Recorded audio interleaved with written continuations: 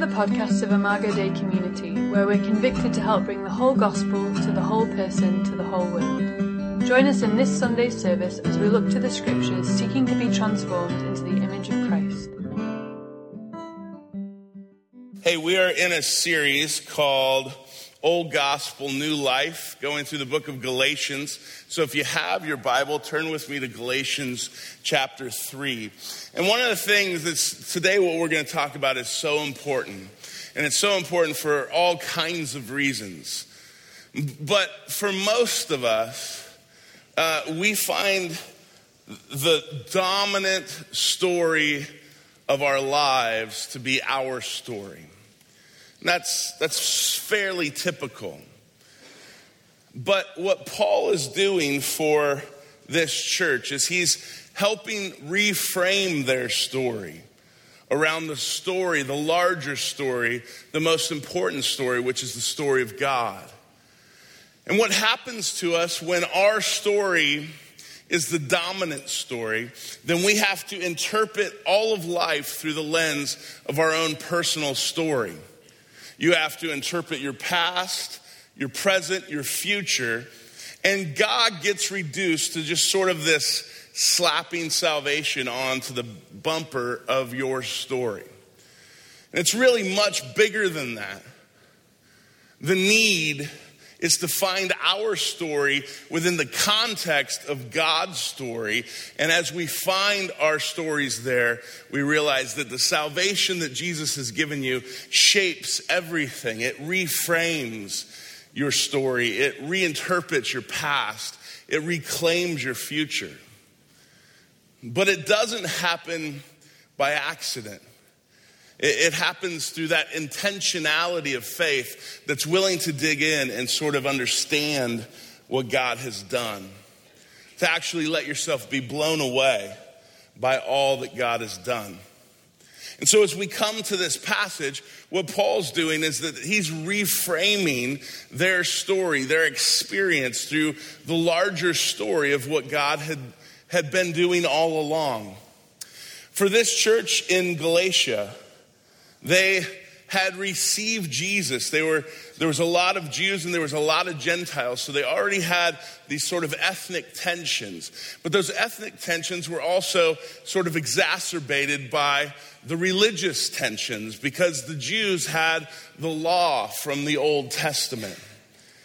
And they believed that if we were going to fulfill righteousness, if we were going to really live this thing out, then not only do we need to receive Jesus, but we need to add on all the requirements of the law. They were certain Jews among them that were teaching this, that were saying, look, let's interpret the Jesus story through our personal story, our personal experience. And Paul's going, you can't do that. If you try to add anything to the grace of Christ, you actually diminish it. And so in this passage, what he does is he begins to reframe and reinterpret and reclaim their future, just as the salvation of Christ is supposed to do with us. So look with me at verse 15. Brothers and sisters, let me take an example from everyday life. Just as no one can set aside or add to a human covenant that's been duly established, so it is in this case. The promises were spoken to Abraham and to his seed. And the scripture does not say and to seeds, meaning many people, but and to your seed, meaning one person who is Christ. What I mean is this: the law introduced 430 years later does not set aside the covenant previously established by God and thus do away with the promise. For if the inheritance depends on the law, then it no longer depends on the promise. But God, in his grace, gave it to Abraham through a promise. So the question was, did the law that showed up on the scene that had all kinds of glory to it? There was thunder and the angel showed up and he came down. Moses came off the mountain with the 10 Commandments and it was this sort of huge deal and it was scary. And God was just like thundering and people who came near, he said, don't come near because you'll die. So it was this huge moment, and they were going, the law is glorious. It was this huge thing. But the promise was just Abraham and God talking. So didn't the law set aside that promise? Isn't the law the thing we're supposed to be about? And Paul says no.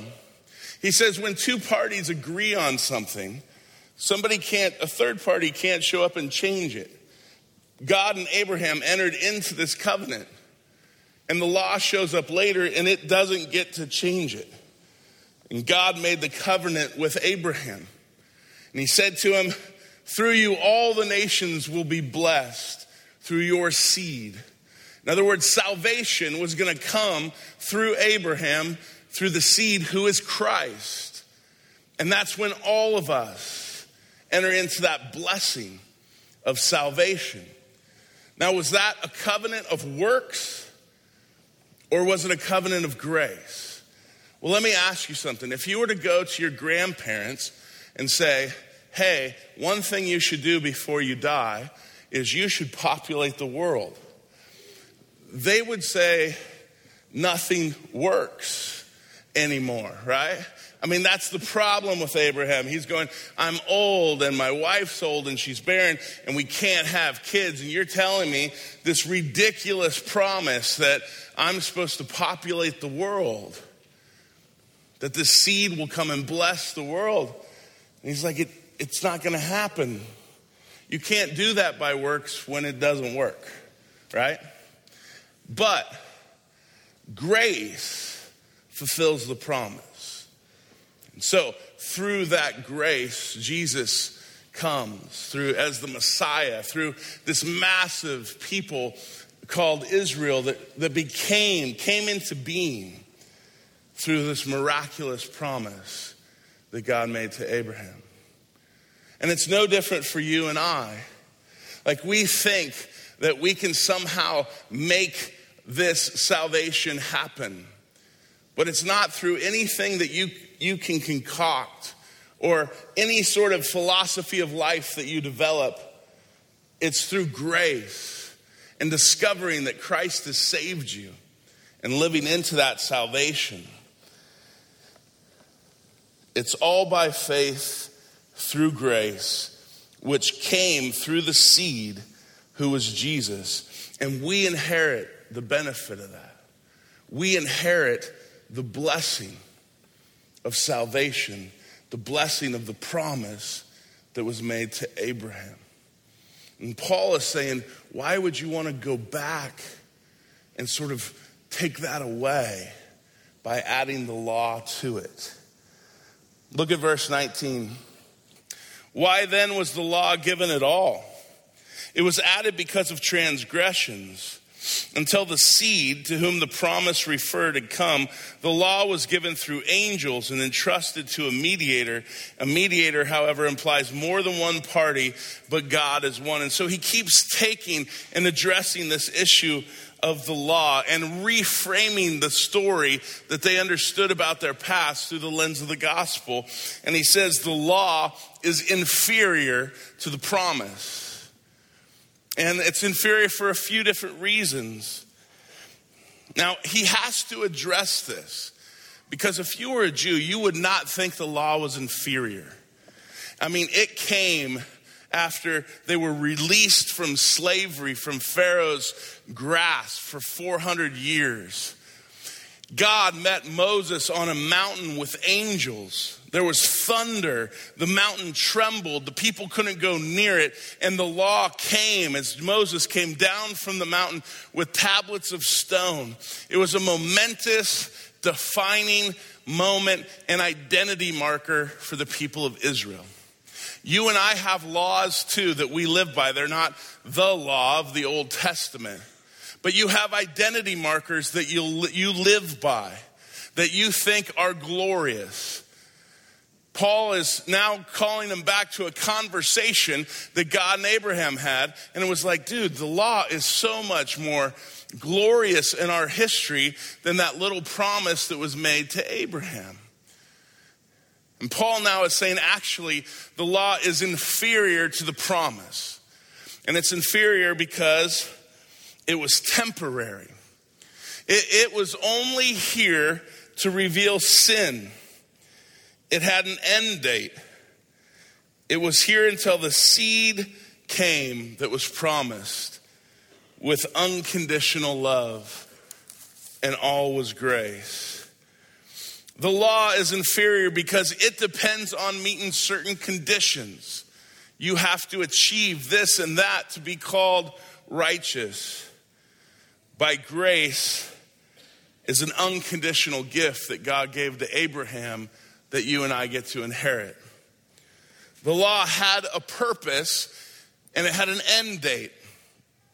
And the end date came when Christ came. And so now the righteousness that the people of God live out of is not by the law and it's not by the flesh, but it's by the Spirit. It's inferior because the law required a mediator, Moses. Now, a mediator sits between two people who aren't getting along, and he tries to get them to agree.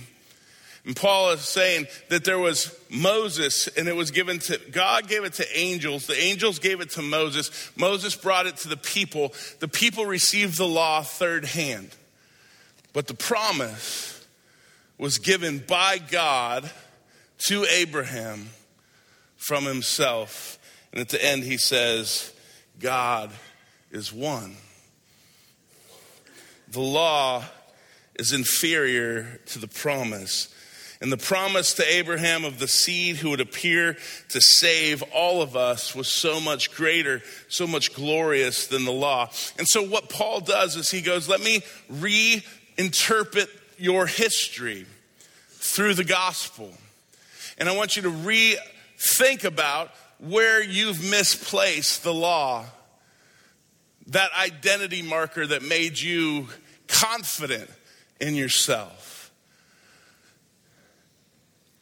And he asked basically the question that's underneath all the question: do you believe that your salvation in this beautiful answered promise of Jesus Christ given to you is more glorious than the law?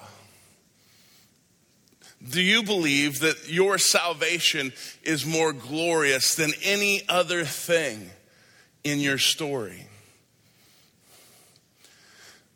It's difficult at times to relate to the law if you didn't grow up as an Orthodox Jew. We kind of go back and we go, yeah, that's the part that, there's a lot of commands. But the truth is, while the Old Testament law plays a very specific role in our lives today and in the Old Testament, you and I live by different types of laws. There are those things that you lean into and go, this is actually more glorious or more important to me than my salvation. Some of you would say, I want Christ, but I don't want to give up sin. Right? That's a law. It's something that's framing your story. It's framing your experience of salvation. And it's driven by a lie. And it's a lie that says sin gives life, not Christ. Sin is freedom, not Christ. Those are all lies. Our invitation, the invitation of Paul, is that the gospel reframes your relationship with sin. It rewrites that law and says, no, sin is death. Christ is life. Now, interpret your story through that. Some of us have laws that we live by. I needed Christ to save me, but my good works will make me righteous. Now that I'm saved, I got to get on with it and show God that I can keep up, that I can distinguish myself, that I'm smart enough, that I'm good enough, as if your righteousness is going to gain you acceptance before God. And the lie is that righteousness comes through works, not through Jesus. The only way you and I will ever be declared righteous is because Christ is righteous.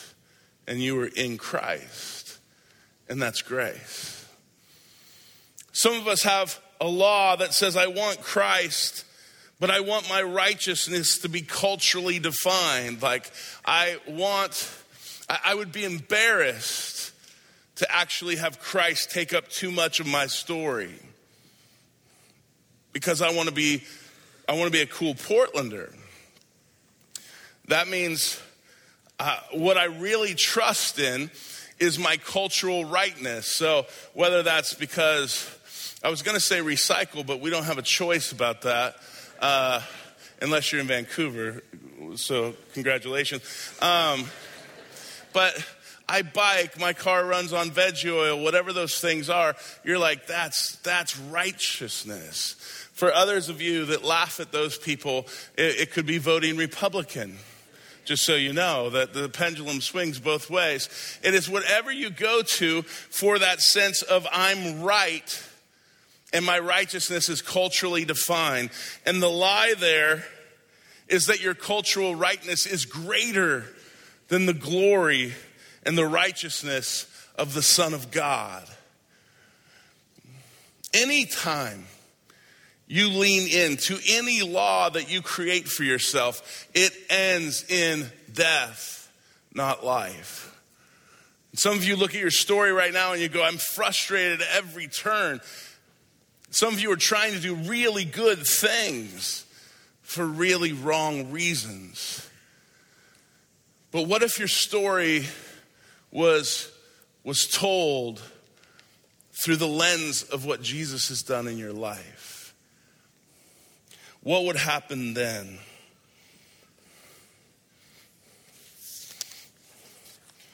Paul looked beyond the drama of the law, the cultural rightness of the law, the self-righteousness of the law, and he went right to the essentials of grace. And he said the law was temporarily needed. It was inferior because it needed a mediator. But the promise was permanent and no mediator. Because Abraham was promised a seed who would appear and bless all people. And that's Jesus Christ. So then the question becomes, well, isn't this law then contradicting everything? Look at verse 21. Is the law therefore opposed to the promises of God? Absolutely not. If the law had been given that could impart life, then righteousness would certainly have come from the law. But the scriptures locked up everything under the control of sin, so that what was promised, being given through faith in Jesus Christ, might be given to those who believe. Paul says, listen, the law is not a bad thing. It cooperated with the promise and fulfilled the purposes of God. It means because they're not contradicting, they're complementary. And where they got the law wrong is that they went to the law to say, through the law, I could be made right before God. But that's not what the law was for. The law was there to reveal sin, to reveal our need for a Savior, not to give righteousness or life. If that could have happened, he says, Jesus never would have had to die. Jesus would never had to die if you and I could have made it happen. If Abraham could have populated the world on his own and brought blessing of salvation. If you name it. If you could found life in your sin, then Jesus didn't have to die. If you could be righteous because you were a good enough Christian, then Jesus didn't have to die. If you could be accepted before God because you recycle and drive a car or vote Republican, Jesus would never have to die. Your story that you keep leaning into needs to be rewritten through the lens of your salvation. Your past brings you to a place of need. And the need is for a Savior. And God in His grace has given His Son to be your Savior. The law shows us that we're sinners, but grace shows us forgiveness in Christ. It's useful to reveal sin, and it's useless to achieve righteousness. And the law there's no issues about the law. The law is not bad. I'm bad. The law is holy, but I'm not. The law is just, but I'm not. The law complements the promise. Look at verse 23. Before the coming of this faith, we were held in custody under the law, locked up until the faith that was to come would be revealed. So the law was our guardian until Christ came, that we might be justified by faith. Now that this faith has come, we're no longer under a guardian. So in Christ Jesus, you are all children of God through faith. For all of you who are baptized into Christ have clothed yourselves with Christ. There's neither Jew nor Gentile, neither slave nor free, nor is there male or female, for you are all one in Christ Jesus. If you belong to Christ, then you are Abraham's seed and heirs according to his promise. See, the law was given to prepare the way for Christ. And so Paul uses this picture of a guardian, a custodian, that they would have understood in their culture, this Roman culture. So many of the people who worked for Roman citizens or people who were well-educated slaves would serve as custodians and guardians for Roman citizens, but the children of Roman citizens. And their purpose in doing that was to teach them, to educate them, to discipline them, to grow up to become an adult citizen.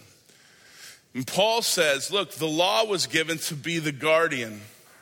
It was there to govern your life, to govern daily life for you, to discipline you. But when the promise came, then it was no longer needed. Jews weren't born through the law. They were born through the promise made to Abraham. They were brought up by the law, but they weren't born by the law. The guardian wasn't the father. He was the teacher and the disciplinarian. The law didn't give life. It regulated it. Just as the laws we make to ourselves don't give us life, they're the things that you go to try to control your life. But when the promise comes, you don't need those rudimentary things anymore. And so he says essentially that the law was there to prepare them for the promised seed. The ultimate goal of the promised seed was Christ. But before this, they were held in custody. And the law did all kinds of things to them. It separated them from other nations, from other people. It made all kinds of distinctions.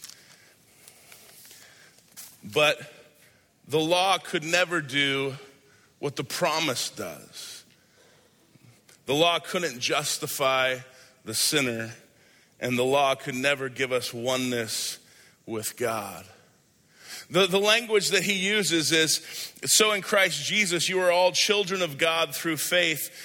For all of you who were baptized into Christ, clothe yourself with Christ. The law could never do this. Faith in Christ means that we're coming to Jesus and he's saying, I want you to take off the clothes of your past. I want you to take off the things that have named you, and I want you to put on my clothes. I want you to put on Jesus. And so when you think about your story and reframing your past and reinterpreting your present, you have to do it understanding that you are dressed in the righteousness of Christ. It's the only way that it works for you, is that you put on Christ and you change your clothing from sin to righteousness. This was a huge part in the Roman culture, that when the child was no longer a child but became an adult, they would take off their childish garb, and they'd put on the adult toga of Roman citizenship. So Paul is saying, listen, you were held in custody by the law, but now the promise has come. You've put on the adult toga of Christ's righteousness. Why would you go back and submit yourself to the law? He says, you're a child of God. And in this context, the picture is an adult child, not one that needs a guardian or one that needs a custodian, but one that's an heir, a son and a daughter of God.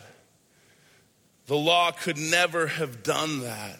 Only the promised could do it. All the distinctiveness now and the social stigmas of race, of gender, of status, of money. He says all those things that the law and society would create are gone. There's neither slave, nor free, nor Jew, nor Gentile, nor male, nor female. All are one in Christ. It means that you've been clothed with righteousness. That's your story. And you are a legitimate son and a legitimate daughter of your Father through Christ by grace. You are an adult child who is an heir, inheriting all of the blessings that are Jesus's, because those blessings now are yours too. That's very different than just slapping a little bumper sticker on the story of your life that says Jesus saves. That means it's reinterpreting, redefining how you understand everything. It's not diminishing the fact that you're black or white or male or female, but it's saying those things don't separate us. We've been united in Jesus Christ. The law could never do it. The law and all the laws that you live by, they separate, they divide, they distinguish. But the grace, the gospel, the promise, it unites us as brothers and sisters. It levels the playing field and gives us a massive inheritance. It is so difficult for us to wrap our minds around the power of this story. We tend to look back at our past and we let that reframe it, and that sets the course for how I understand today, and it definitely creates my outlook for the future.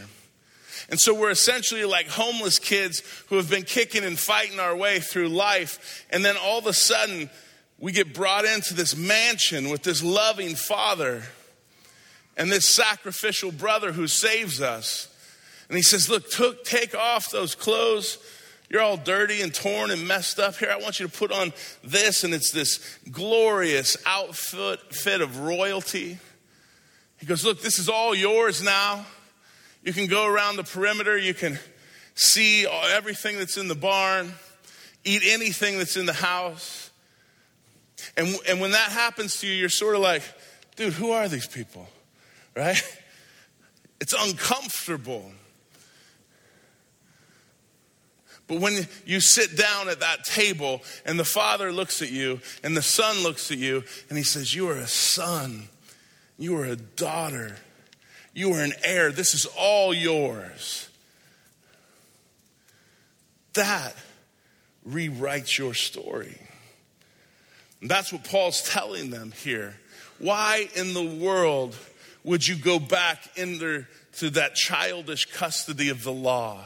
Why in the world would you and I leave the palace of our home in Christ to go back into the streets of our own poverty and sin? Why would we ever do that?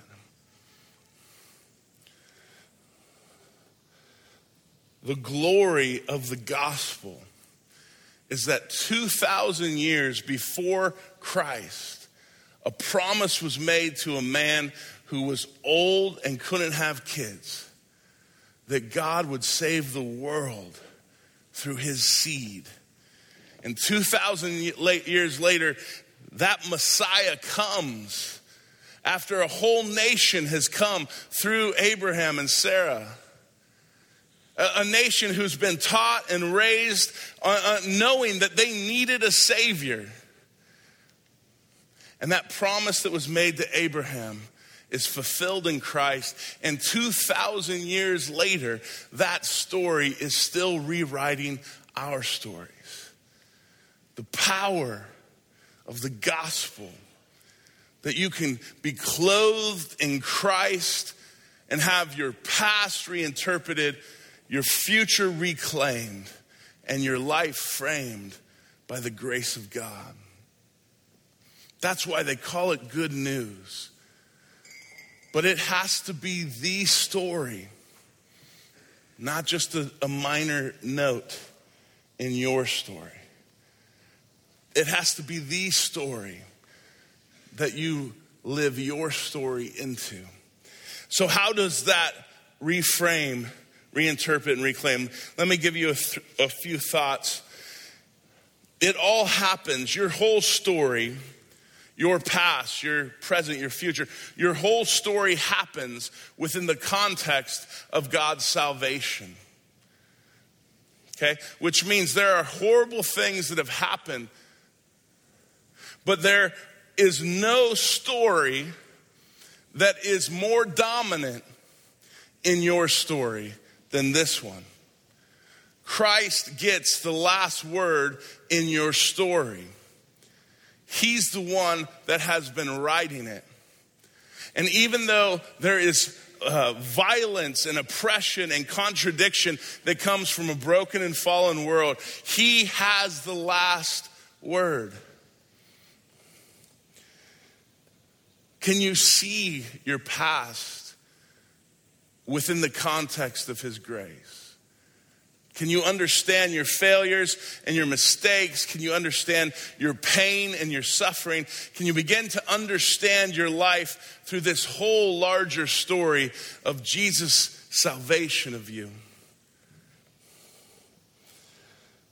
Can you reinterpret your past through the gospel? That means nothing occurred, whether you're the victim or the perpetrator, that was greater than Christ's salvation. That's a hard one.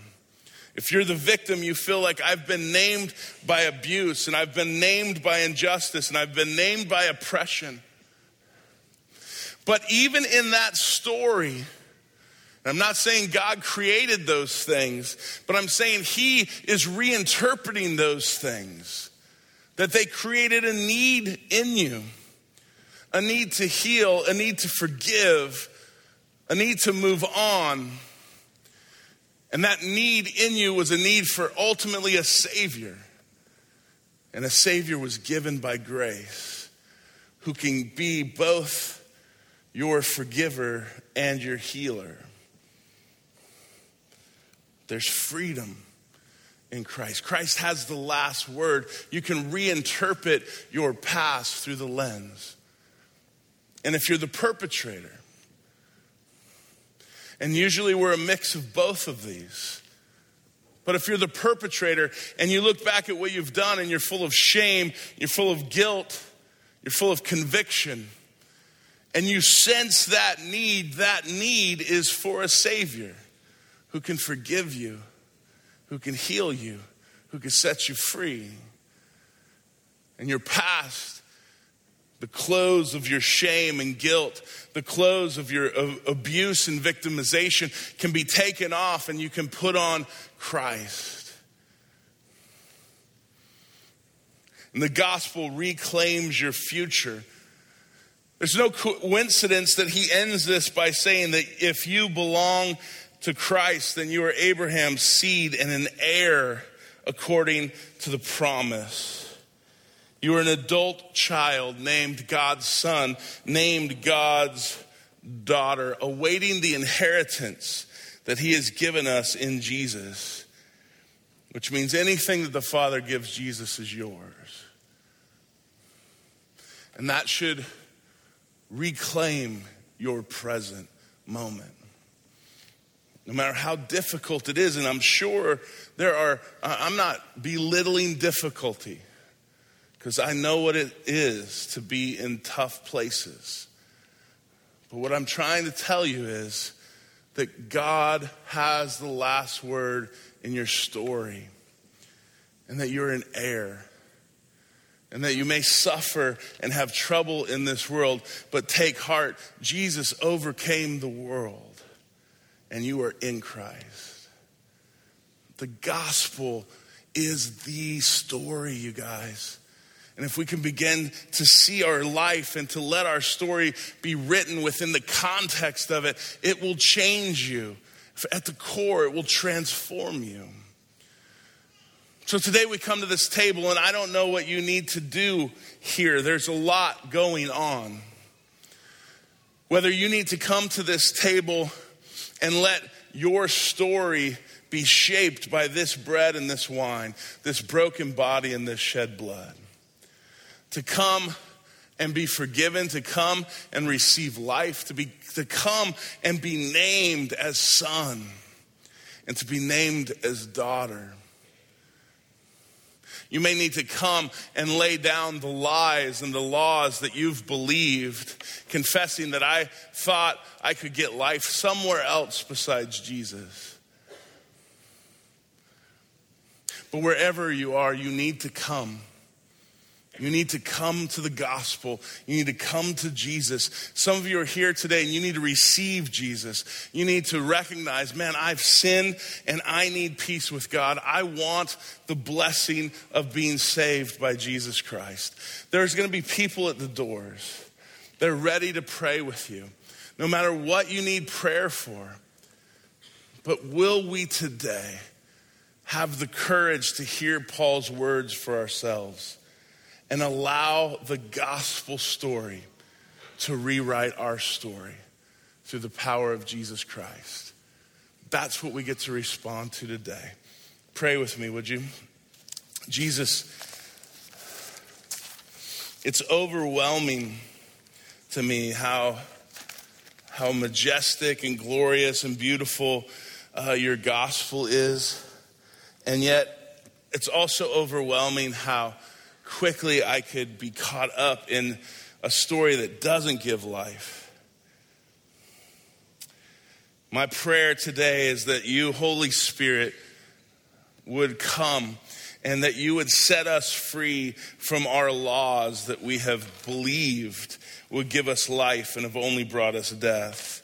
That you would come and apply the promise to our hearts that Jesus Christ saves us. Jesus, that you would come by your Spirit and you would clothe us with yourself. That you would bring us home into our inheritance. And that today we could hear you affirm in us that we are sons and daughters of God. We are adult heirs who await just an amazing inheritance.